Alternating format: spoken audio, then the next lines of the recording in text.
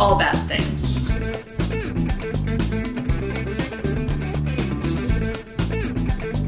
Tragedies, disasters. That's Bad things. trigger warning for everything possible. What? Konnichiwa. I'm Rachel. And I'm David. And this is All Bad Things. Japanese. Well, not the whole episode, just that word. I understand, but that's. But you were yeah, identifying language. That's correct. I didn't think we were doing an entire episode in another language. That'd be a wee bit difficult. Considering I don't speak Japanese, yes, It would be. Welcome, everybody. Welcome. Follow us, Insta, X, Facebook, TikTok, Twitch, Blue Sky, and Threads at All Bad Things Pod. Email us allbadthingspod@gmail.com. Why do I want to add W's to everything? Join our Facebook discussion, our subreddit, and our Discord. Do all of those things. Yes. Yeah, how you announced the episode just threw me off for a second. So. That's okay. Well, apparently I'm just adding W's to everything for no reason. There we go. Must be this Guinness NA. It's the non-alcohol part that's getting to me, apparently. I'm getting loaded. Can't you see? I am so fucked up. It's like that episode. That's when you're like trying to be the cool kid at the party, and it's really like an NA beer, but you're just like, that episode of Freaks and Geeks where they have a kegger, but the younger kids swap out the keg for a keg of NA beer. Oh, that's right. Yeah. And then the one kid just sits in the room watching Dallas getting drunk while all the other kids are drinking NA beer, but psychosomatically thinking that they're getting drunk. Yeah. That was a pretty good one. It was. Pretty good one and only season of a television show. It was pretty much like a perfect season of television. It was great. Then go away. Maybe Arrested Development should have... No, because the second season was pretty funny too. But the first season was just fucking... hilariously funny. I think I've watched like the first 10 episodes of the first season like 3 or 4 times. Yeah, I never really got past that. Yeah, I've watched some of the second season. No, I've watched the whole thing. No, I'm thinking of the third season. I've watched some of the third season. Okay. But yeah, the first season is just, I mean, nobody had ever done a show like that before. It was hysterical. Yeah. There's money in the banana stand. Yeah, there's money in the banana stand. And when they would have arguments, and the way the camera was framed, it was a close-up, or it was a two-shot of the two of them, and then it would pan out, and they're having this argument like in front of like 50 people about Buster. He was building his bike like in the middle of a meeting, but you don't realize that until like the argument is over. Right. And he's just like, why don't you guys just go ahead and go for the weekend? How much could a banana cost? $10? Yeah, who was that actress? Because she was fucking hysterical in that. The character was Lucille Bluth, but... I can't remember the actress's name. No, I don't remember her. But she was hysterical. Yeah, I think she died pretty recently, if I'm not mistaken. But yeah, she was really funny. Yeah, in that role. Well, now that we've covered Freaks and Geeks and Arrested Development.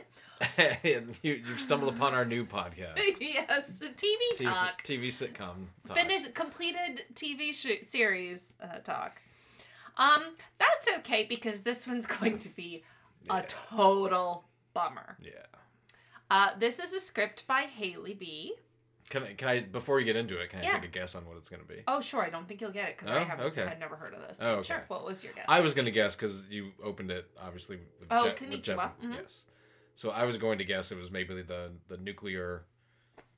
Fukushima. Yeah, we've never done that, we have not. So, interestingly, here's where we stand with Fukushima. So, it's still kind of an ongoing disaster in itself as well. Yeah, still so. Well, and it will be, right? Chernobyl, it's gonna go on for a whole while. Yeah. Here's where we stand on that, and this has happened in a couple of instances. And we've discussed this, that when people when anyone wants to send in a script, it can kind of be in any format you want, right? Yeah. Some people have just sent, and this is really helpful, like a list of links, right? Sure. Or bullet points, like here's some of the main highlights. That's all really, really helpful. the thing that happens sometimes is that I am then required to, like, put that in narrative format, and then I don't do that. So what I'm saying is I'm the problem after that. So we do actually have, I'm pretty sure it was Mel B who did this, not of the Spice Girls. Our listener, Mel B, who put together some really good resources and bullet points for Fukushima. And I've always said, oh, that's right. Yeah, that's great. I need to do it. And then I just don't do it. So, but that's right. That is one that we need to do. And that's because that's a big one. That's a very, It's probably our biggest 21st century nuclear disaster, right? Oh, yeah. Can you think of another one? I can't even think of another one, but that one was just Well, pretty Love bad. Canal, we did that. We did Chernobyl. No, but 21st century. Oh, 21st, yeah. Yeah, I mean, I'm sure there have been smaller ones or whatever, but we're talking meltdowns. I mean, a meltdown generally just isn't small. Well, plus Fukushima is like a mega disaster because it was an earthquake. Or no, it was a tsunami. Well, it was a tsunami, which is essentially an underground earthquake. Yeah, right. So yeah, it yes. Which led to a tsunami, which led to massive flooding everywhere, which led to, eventually, that's what led to... Because basically what had happened with that, I just know the gist of it, there was just so much water backed up into the nuclear facility that they couldn't... It was holding in all the radiation that was going to go... Geez, anyway. Yeah. But, and then, you know, of course, that comes with... What else comes with floods and earthquakes? Fires. Oh, yeah. Outages. Electrical issues, yeah. Not measles. No, cholera. Oh, generally comes with flooding, an outbreak of cholera. Well, so waterborne diseases, yeah. So, yeah, that would be a quadruple. Maybe we should do that. Who knows? Maybe we should actually do that. We'll just talk about it. Well, let's see. It'll be easier than doing research. We're on episode 347. Wow. I know. So maybe a 350 or a 400? Maybe we just need to change the format and just talk about a disaster. Not do any research. Here we go. Just what can we remember about the disaster? That was like... As I'm staring at the Reagan book. Oh, I know, yeah. Speaking of a disaster. Yes. Yeah, new book alert. But I can't stop the pod every time I buy a new book. No. Otherwise we would. I have not quite as many books as we have episodes. So there's that. Oh my God, what a visualization. We have done more episodes than the number of books we can see here. Although I didn't count my journals in my... Well. So maybe if we include the journals, it's pretty close. Maybe. Anyway. So this is a Japanese disaster. Correct with that. And again, this is by Haley B. So thank you, Haley, as always. Thank you very much, yes. But this is something I had never heard of. So I'm really glad Haley did it because this is super interesting. And Haley, I'm pretty sure, if I'm remembering correctly, because Haley's done a bunch of scripts for us before. I was going to say she's definitely done, I would say, 3 or 4. Yes, and I think she tends to, she has certainly done some like outbreaks and medical related stuff. And this certainly is as well. This is the story of the Tokaimura Criticality event and the suffering of Hisashi Ouchi. Okay. So, speaking of radiation, I'm pretty sure, if I'm not mistaken, this is going to include some radiation. But Haley puts some important trigger warnings at the very top of the script. Trigger warnings for body horror, medical scenes, and just all around a very bad thing. I mean, the suffering of this person, right? My sources include How Stuff Works, Wikipedia, and a book called A Slow Death, 83 Days of Radiation Sickness. So I think we can see where this is going. This script follows the story of the Tokaimura Criticality event, but more specifically, the plight of Hisashi Ouchi, the man who lived for 83 days after the incident. We also follow his wife as she stays by his side the entire time. Unfortunately, no one reports her name, so she remains nameless in this script. That sucks, especially for somebody who was like really like a caretaker for this person. somebody who's certainly in the forefront of the story, it sounds like. So, yeah, that's sad. And also, like, if your spouse is suffering, you're suffering, too. Especially if they die, which it sounds like maybe that's what happens. At the Tokai Village nuclear campus, 2 major nuclear accidents occurred. The first was in 1997, resulting in an explosion and radiation exposure of over 20 people. See, that's the other thing. I'm sure there are plenty of much, much smaller radiation incidents that aren't meltdowns, right? And just, like, affected the people working there, most likely. So, yeah. The second, which we are discussing today, was on September 30th, 1999, at the Japan Nuclear Fuel Conservation Company, or JCO. It was a criticality accident, the release of radiation from an uncontrolled nuclear chain reaction. So it sounds like a mini meltdown, sort of.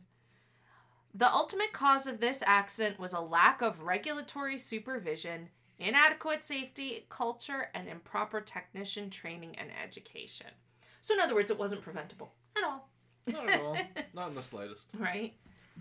It resulted in 667, almost a spooky number, people being exposed to radiation and the death of 2 workers.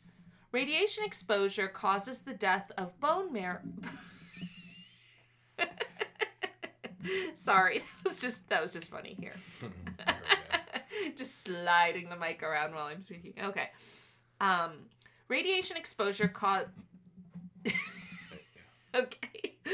causes the death of bone marrow in the body. Bone marrow makes red blood cells, the cells that carry oxygen around the body, and white blood cells, the cells that fight infection. Without either of these cells, your organs will eventually stop. It's only a matter of time. The JCO facility converted uranium hexafluoride into enriched uranium dioxide fuel. Don't ask me what that means. I'm a biologist, not a nuclear physicist. That's right, Haley's a biologist. I was like, I know she did science-y stuff. She was of the sciences. Of the sciences, yes. Are you of the Boston sciences or of the... Philadelphia. This is the first step in the production of nuclear fuel rods that power many of Japan's power plants. I remember when we talked about fuel rods in Chernobyl, yeah. I mean, what about them? I don't remember, but... they can explode. That is ultimately... I like how you said if you don't give them enough water. Oh. That's essentially what can happen with those. So just do that. Water them. Water your fuel rods, like folks. They're a plant. The process goes something like this. First, small batches of uranium oxide powder are fed into a dissolving tank and produce uranyl nitrate using nitric acid. Then the mixture is transported, carefully obviously, to a specially designed buffer tank. This tank is designed to prevent fission activity from reaching criticality. By increasing the surface area of the tank, neutrons scatter and do not come into contact with other nuclei, preventing fission chain reactions from occurring.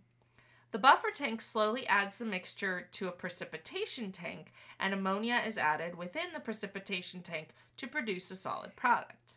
Finally, this mixture is added to a dissolving tank until it is purified. However, pressures put on JCO led the facility to employ an illegal procedure, skipping several steps in the typically safe process. I do not recommend that. No. JCO's new procedure involved employees dumping products straight into the precipitation tank using steel buckets and no protection equipment. What could go wrong, I wonder? This would prove to be disastrous on that fateful day at the end of September 1999. As any other day, 35-year-old Hisashi Ouchi woke up at 6 a.m., left his wife and son at home, and headed to work at JCO in Tokaimura at 7 a.m.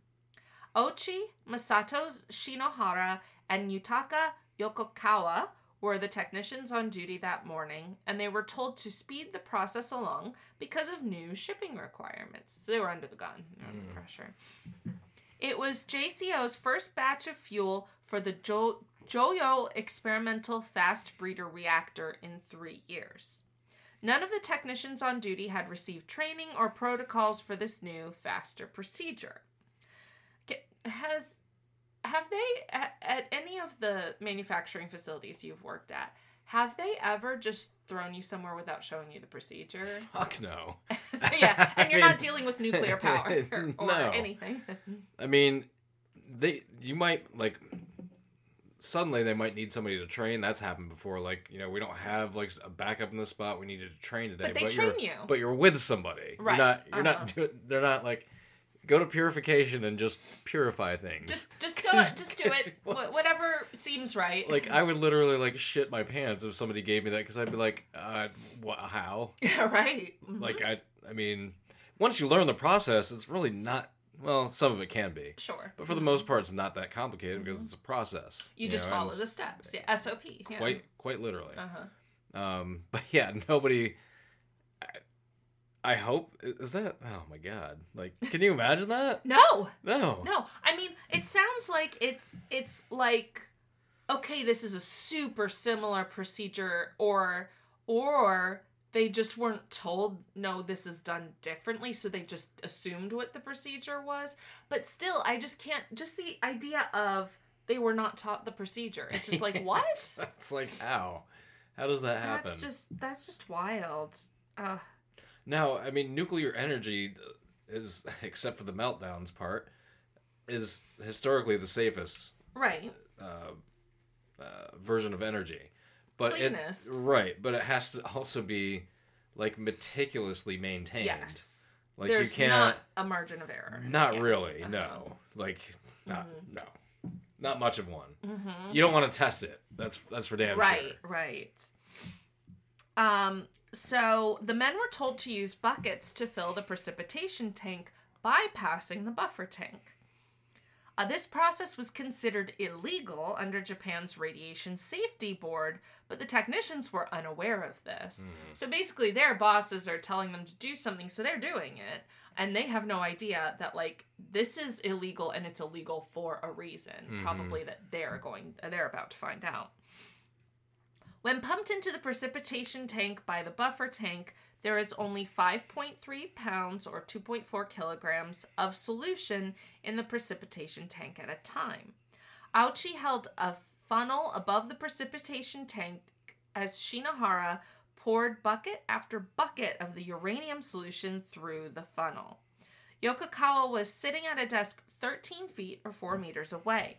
Ouchi's right side was flushed against the precipitation tank, with part of him draped over the top of the tank. Okay, so he was like, because he was funneling in.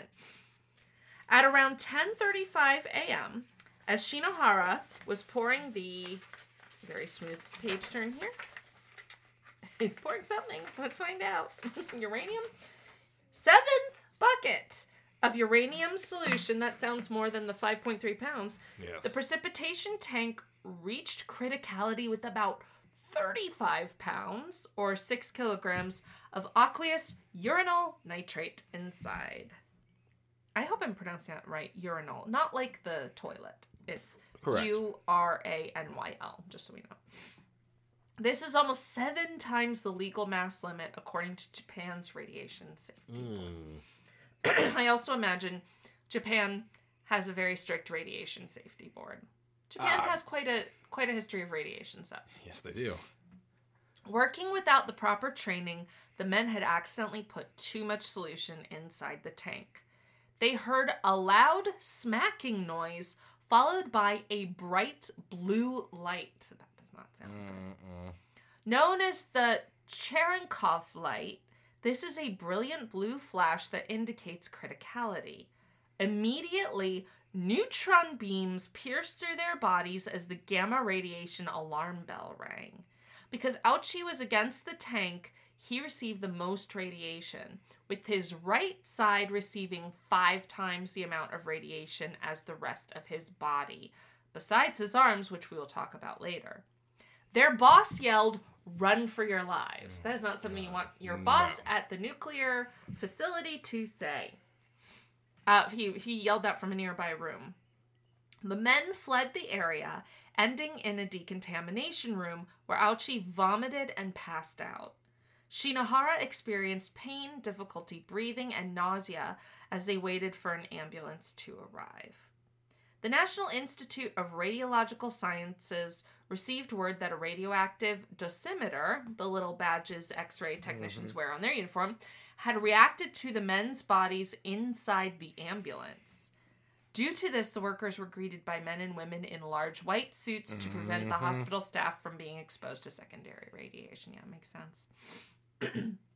This turned out to be unnecessary, as the men themselves were not radioactive, but the potassium and sodium inside them were. The photo of staff in white garments was, of course, sensationalized by the media. Back at JCO, there was no emergency plan in place, so authorities who knew of the accident urged residents nearby to not eat crops or drink water from the area. Later testing confirmed that 39 workers at JCO had been exposed to the immediate radiation, with at least 667 people nearby exposed to excess radiation. The accident began being broadcast by news stations at 12:30 p.m., but it was initially thought to be a radiation leak, not Japan's first criticality event. People living within 1,150 feet or 350 meters of the plant were evacuated, and the 310,000 citizens living within 6.2 miles or 10 kilometers of the area were told to shelter in place. Oh, why would you shelter in place if you were in a nuclear? That's... I don't quite get that. Yeah, I'm not sure I understand that, because wouldn't the idea be to get out of the area? Well, also, if you're in a nuclear power plant, there could be, and up to this point, maybe there are lead-lined rooms that you can duck out in. You know, if there is a meltdown. So you're not. So I mean, that's a possibility. I don't know if that's something that exists at this time or at all. Maybe they're like, don't go outside just in case it. It could be. Okay. I mean, I've never worked at a nuclear power plant. Same. It's fair. I don't know what their protocol would be during this type of event. Yeah, same. I can only imagine it'd be scary as fuck. Oh yes. We live within 10 kilometers of it. Mention that power plant. Not very far. Yeah. At NIRS, that's the National Institute of Radiological Sciences, Haley mentioned, Ouchi vomited and the substance was tested. Oh, they tested his vomit. Sure. It contained sodium-24, indicating that Ouchi had been exposed to neutron beam radiation. Oh, God. During a criticality incident, neutron beams are released into the surrounding area. These beams convert normal sodium in the body into radioactive sodium-24. That's wild. The most important information when treating radiation sickness is how much radiation the patient received. This is measured in SV, short for sievert. To put this in perspective, a chest x-ray exposes the patient to about 0.1 millisievert. Ouchi's team estimated that he had been exposed to over 8 sievert. Okay. With the mortality rate being 100%. Jeez. However, chromosomal tests showed he had received around 20 sieverts, or 20,000 times the maximum radiation our bodies can tolerate in a year. Yeah. Yeah, this poor guy, he's not making it. Not sounding good for this one. Due to the seriousness of the situation, the 3 technicians were placed in the NIRS Heavy Ion Therapy Center in sterile rooms. When Ouchi, a powerfully built young man, had arrived at the hospital, he had no outward signs of being a radiation sickness victim. In fact, he was nicknamed the cheerful Mr. Ouchi by staff.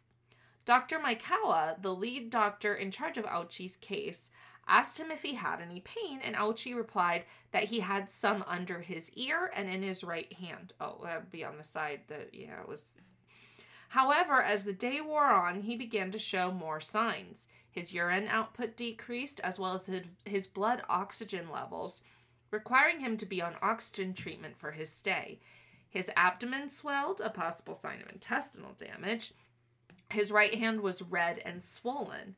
By day 3, he was transferred to the University of Tokyo Hospital to receive better care. When the body is subjected to high doses of radiation, the first thing that gives way is cell division.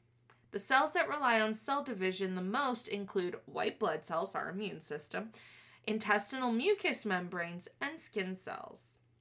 The doctors tried to make a treatment plan. I really like that Haley did this because I feel like we've touched on what radiation does to the body, but not in any not with this specificity. Right. Because we're not biologists. Correct. and the only episode we ever really talked about,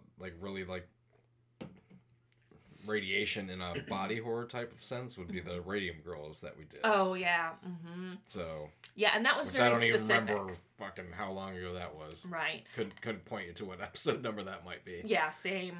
200 somewhere, maybe? And that was specific because they were essentially ingesting, it was in their mouth. Yeah. So that was kind of specific. It certainly wasn't what this guy went through. That was a very different... I mean, it all led to the same place, basically, but yeah. However, the medical team in charge of Ouchi's care had no experience with this type of accident. Oh, they flew in experts who had treated patients at Chernobyl for help. But those doctors hadn't dealt with someone so close to the reactor when it reached criticality.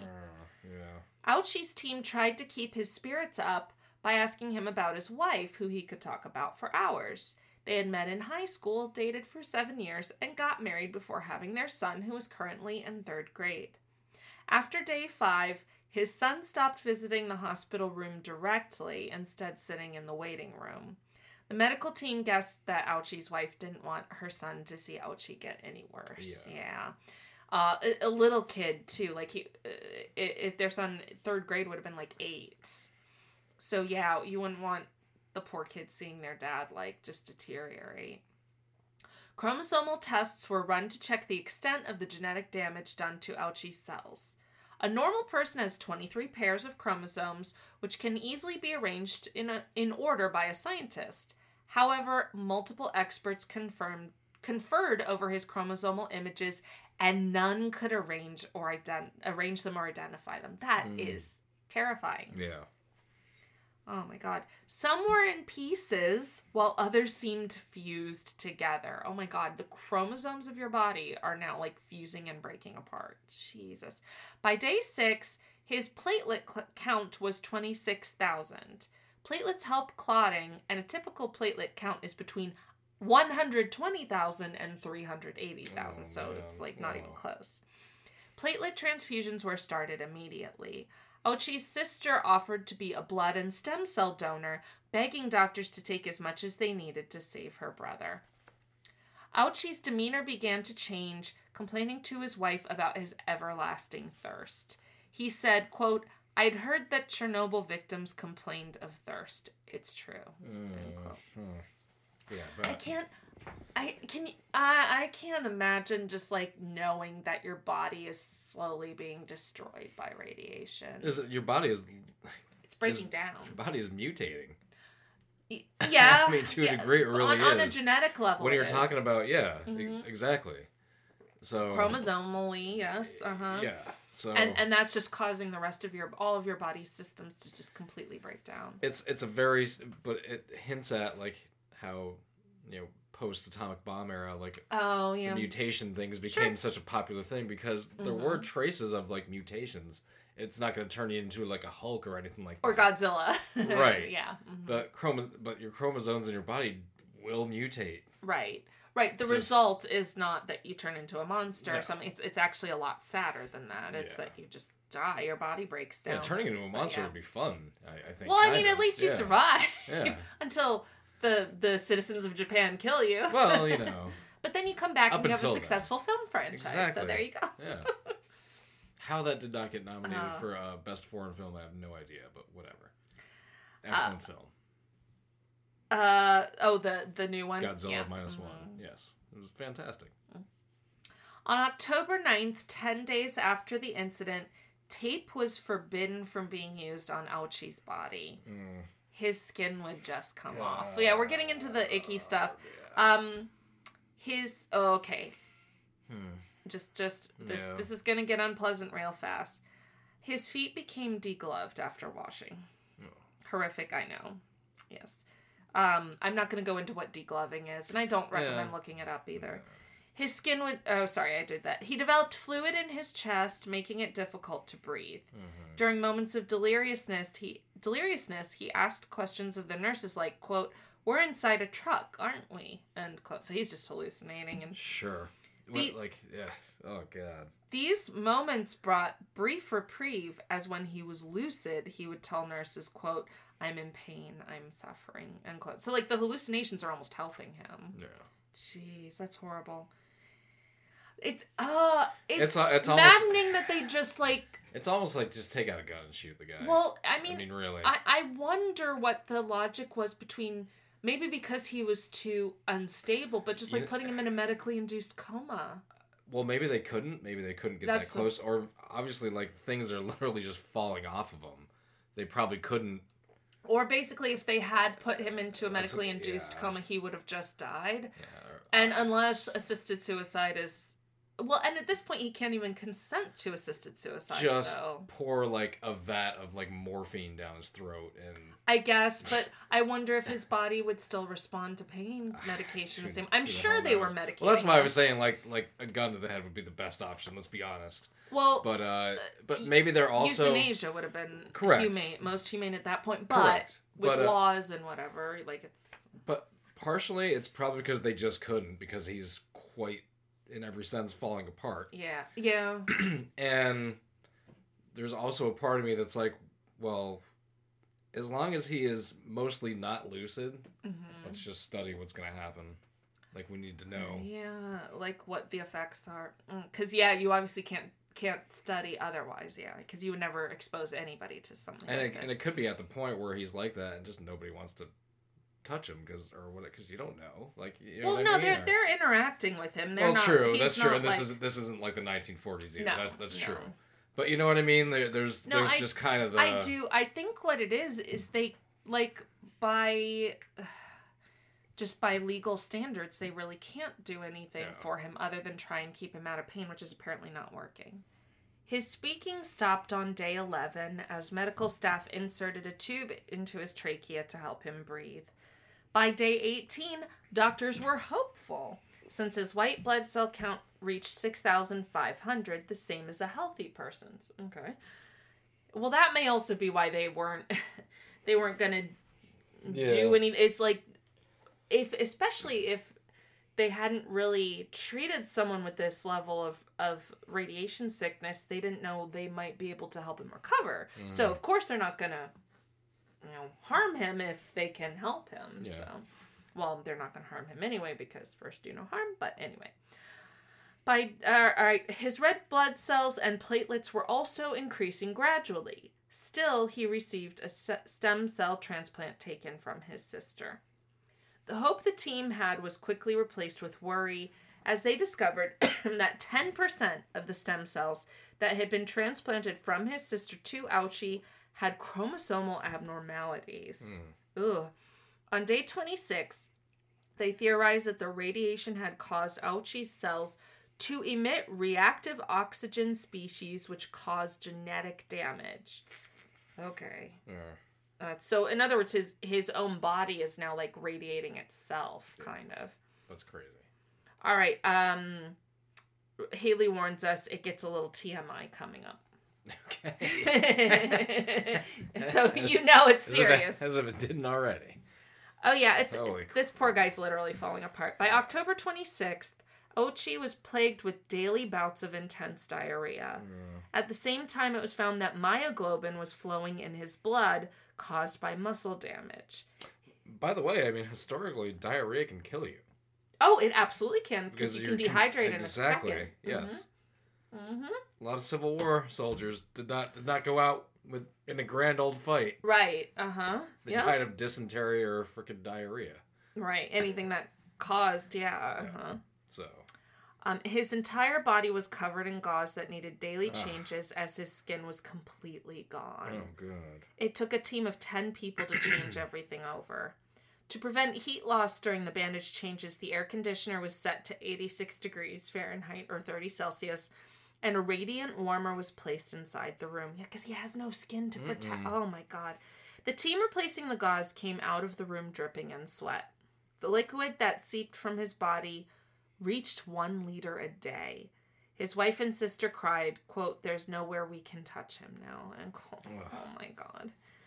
It only got worse for Ouchi. What? Like, ow! Yeah. Oh, well, Haley's going to tell us. Are we ready? Not sure. His eyelids wouldn't close, so ointment was applied daily. Sometimes his eyes would even bleed. His nails fell off. His sister had been approached about donating skin, to which she readily agreed.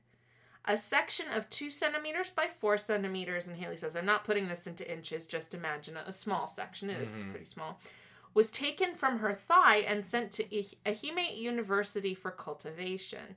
His sister's really being a good sister, showing up for her brother like this. It would take 2 to 4 weeks to grow a significant amount of skin. On November 8th, cultured skin, not from his sister, but grown in labs from other donors, was transplanted to Ouchi's right abdomen and right leg. By mid-November, Ouchi was leaking around 2 liters of liquid out of his skin a day. That plus diarrhea, like they must have to pump fluids into him. New skin grafts were done every other day. November 18th rolled around with what the doctors were dreading, bloody discharge from Ouchi's bowels. This indicated internal bleeding. Red blood cells and platelets were transfused daily to combat blood loss, but Ouchi considered losing 10 liters of liquid and blood a day. In December, his sister's skin grafts... I know. Nuts. It's horrific. In December, his sister's skin grafts arrived and were immediately transplanted to Ouchi. 70 pieces were grafted onto him, but because of the amount of liquid Ouchi was leaking, the skin couldn't adhere properly and became loose after 3 to 4 days. Jesus. His wife stayed by his side whenever she could and never cried in front of her husband. He could, if my skin falls off, you're welcome to cry in front of me. It's okay. Remember I was talking about shooting somebody in the head earlier? Get it over with. Like, that's horrible. What is the point of all this? I mean, really. Well, I mean, the point is they're trying to see if they can. No, I understand. I'm saying for myself. I gotcha. Well, we'll start by not exposing you to radiation at these levels. How about that? He continued to decline. His heart had begun beating faster during his treatment. For nearly 2 months, his heart rate was that of a marathon runner mid-race. How is this person still... it's... I know. That's the unreal part. Well, you know what? If he was an otherwise very healthy person, his body had farther to decline from, I guess, you know? But so what I'm saying is be really unhealthy. That way, if you get radiation poisoning, you don't have as far to go. Kidding sarcasm, because this is horrible.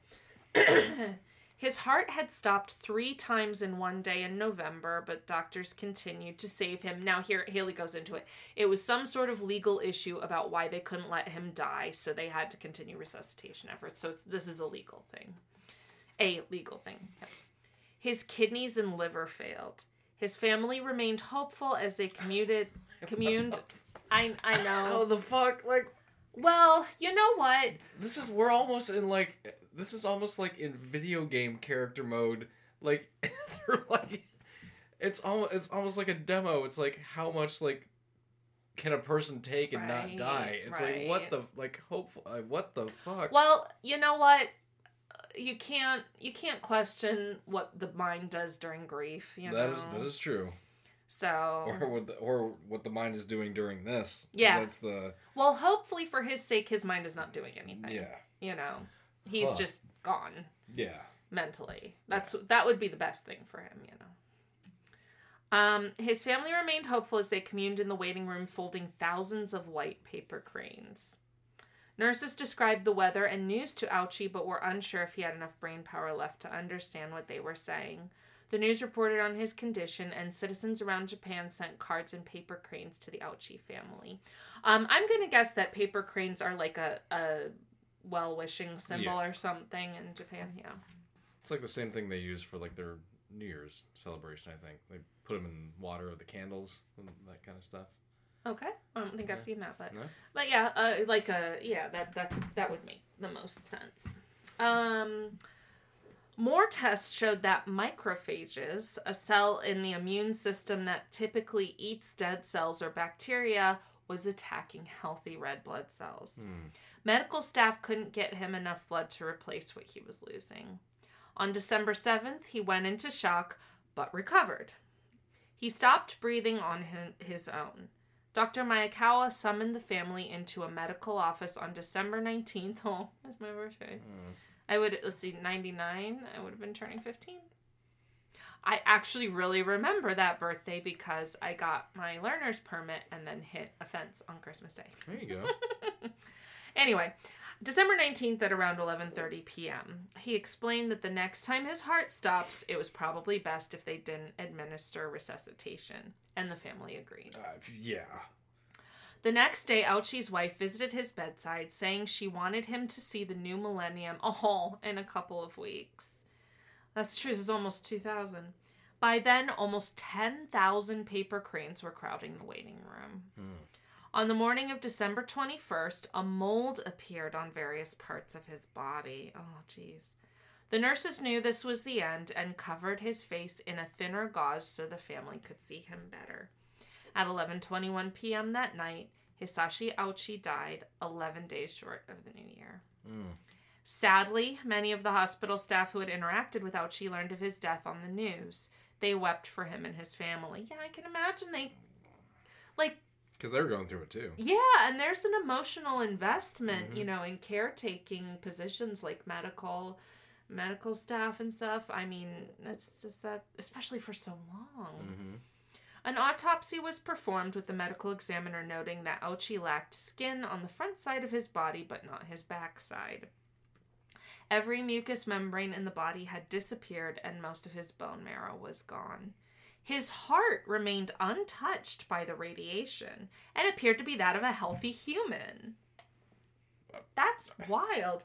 And Haley wrote, sounds like some type of metaphor, but I'll let you speculate on right? that. Yeah, seriously. That's wow. Masato Shinohara, Ouchi's co-worker, endured skin grafts, cancer treatment, and a congealed umbilical cord blood transfusion to boost his stem cell count. However, because of the extensive radiation damage, his kidneys and lungs failed, resulting in his death on April 27th, 2000. Yutaka Yokokawa, Ouchi's supervisor, was released from the hospital 3 months after the accident. He suffered minor radiation sickness. Ouchi had received 17, sieverts, I think, of radiation, while Shinohara got 10 sieverts and Yokokawa 3. Yokokawa was arrested in October 2000, along with 5 others from JCO. The company was deemed responsible for not warning workers about the risk of criticality, as well as repeatedly conducting operations considered illegal by Japan. This included the use of the stainless steel bucket instead of following standard operating procedures. The 6 men were charged with professional negligence, resulting in the death of 2 people. This was the first time Japan prosecuted someone as a result of a nuclear power plant accident. That's interesting. Yeah. On March 3rd, 2003, or 333. Get it? 3303? Yeah. The 6 defendants were sentenced to 2 to 3 years imprisonment with probation. During the trial, it was revealed that in 1995, the JCO Safety Committee had approved the use of steel buckets, which obviously was illegal. In 1996, JCO distributed pamphlets recommending using the buckets to speed up processing times. Another report found that JCO had been illegally using this method since 1993, so this could have happened well before. In fact, in 1997, another accident had occurred at the plant, resulting in a fire mentioned at the beginning of this script. Had JCO rehauled their safety procedures after that accident, the incident that killed Hisashi Ouchi and Masato Shinohara may have never happened. Japan's Atomic and Nuclear Commissions ruled that the 1999 contamination accident was the result of poor management of operation manuals, failure to qualify technicians and engineers, and improper procedures associated with handling nuclear chemicals. Because of this incident, yeah, right? I mean...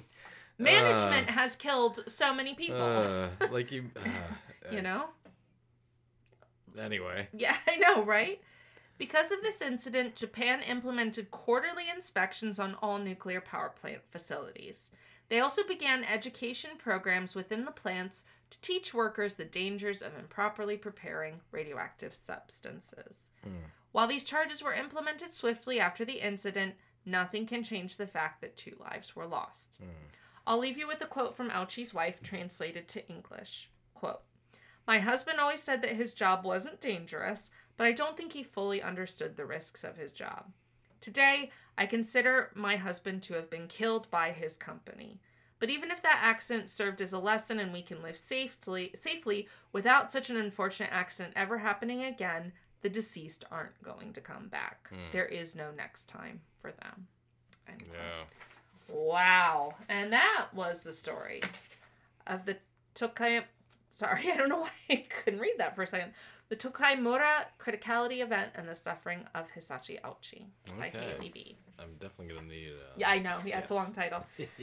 But she's Ouchi's wife is absolutely right. It's like you know how many people are like, if I could save but one life, it would be worth it. And she's like, I get that a lot of stuff changed and that's great, but my husband's still dead and that really fucking sucks. Yeah. So, and she's 100% right on that. And it shouldn't take somebody dying for management to just follow proper procedure. What? Yeah, but see, what we need to teach the left or liberals like yourself is there are winners and losers in capitalism. Right. Yeah. And sometimes poor little Ouchi was just a loser. Sometimes all your skin falls off. If you're a loser. Oh my God. But you're not wrong that is 100% what people actually are talking about. Like the people that rule the world, and I mean like from a financial and power aspect. You know what I mean? Because there are people that have power and money that aren't rulers of the world. Let's be honest.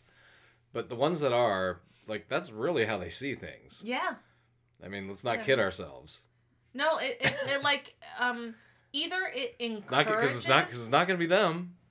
It either encourages sociopathy or it self-selects for sociopaths. It kind of does both. It's hard to know. Yeah.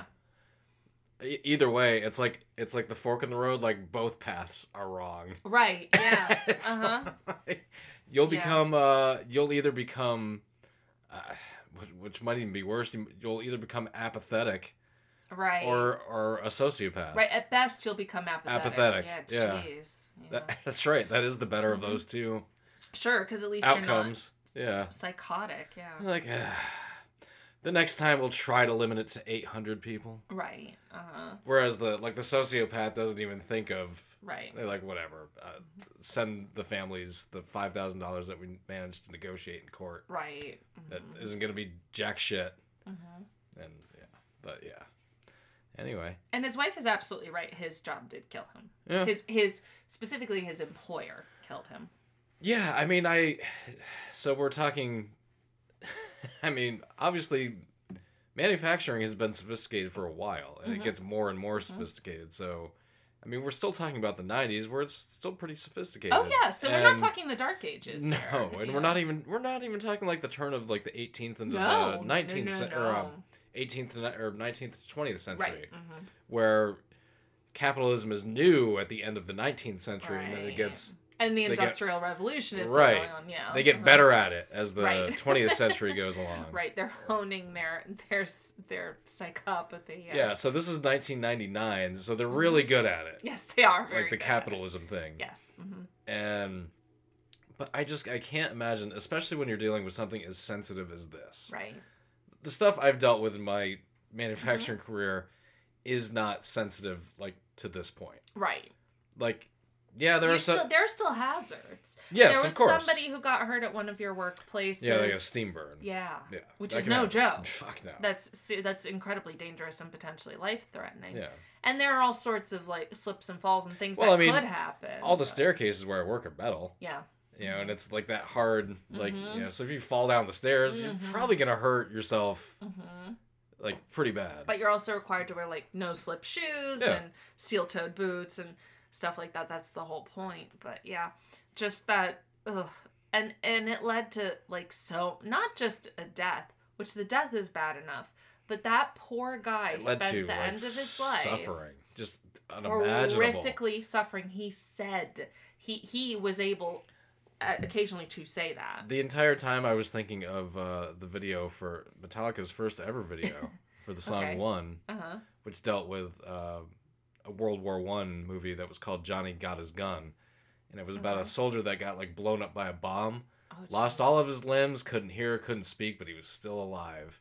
And they were just doing basically like, it's a movie. This is not a real thing. But they were doing like experiments on him, just like he's alive and like, but he learned how to like do Morse code. Okay. Like in some sort of way, and told like maybe a nurse, with his mouth or something. Something like that, and told a nurse that like what was happening. Like how much suffering he was undergoing. Yeah. So.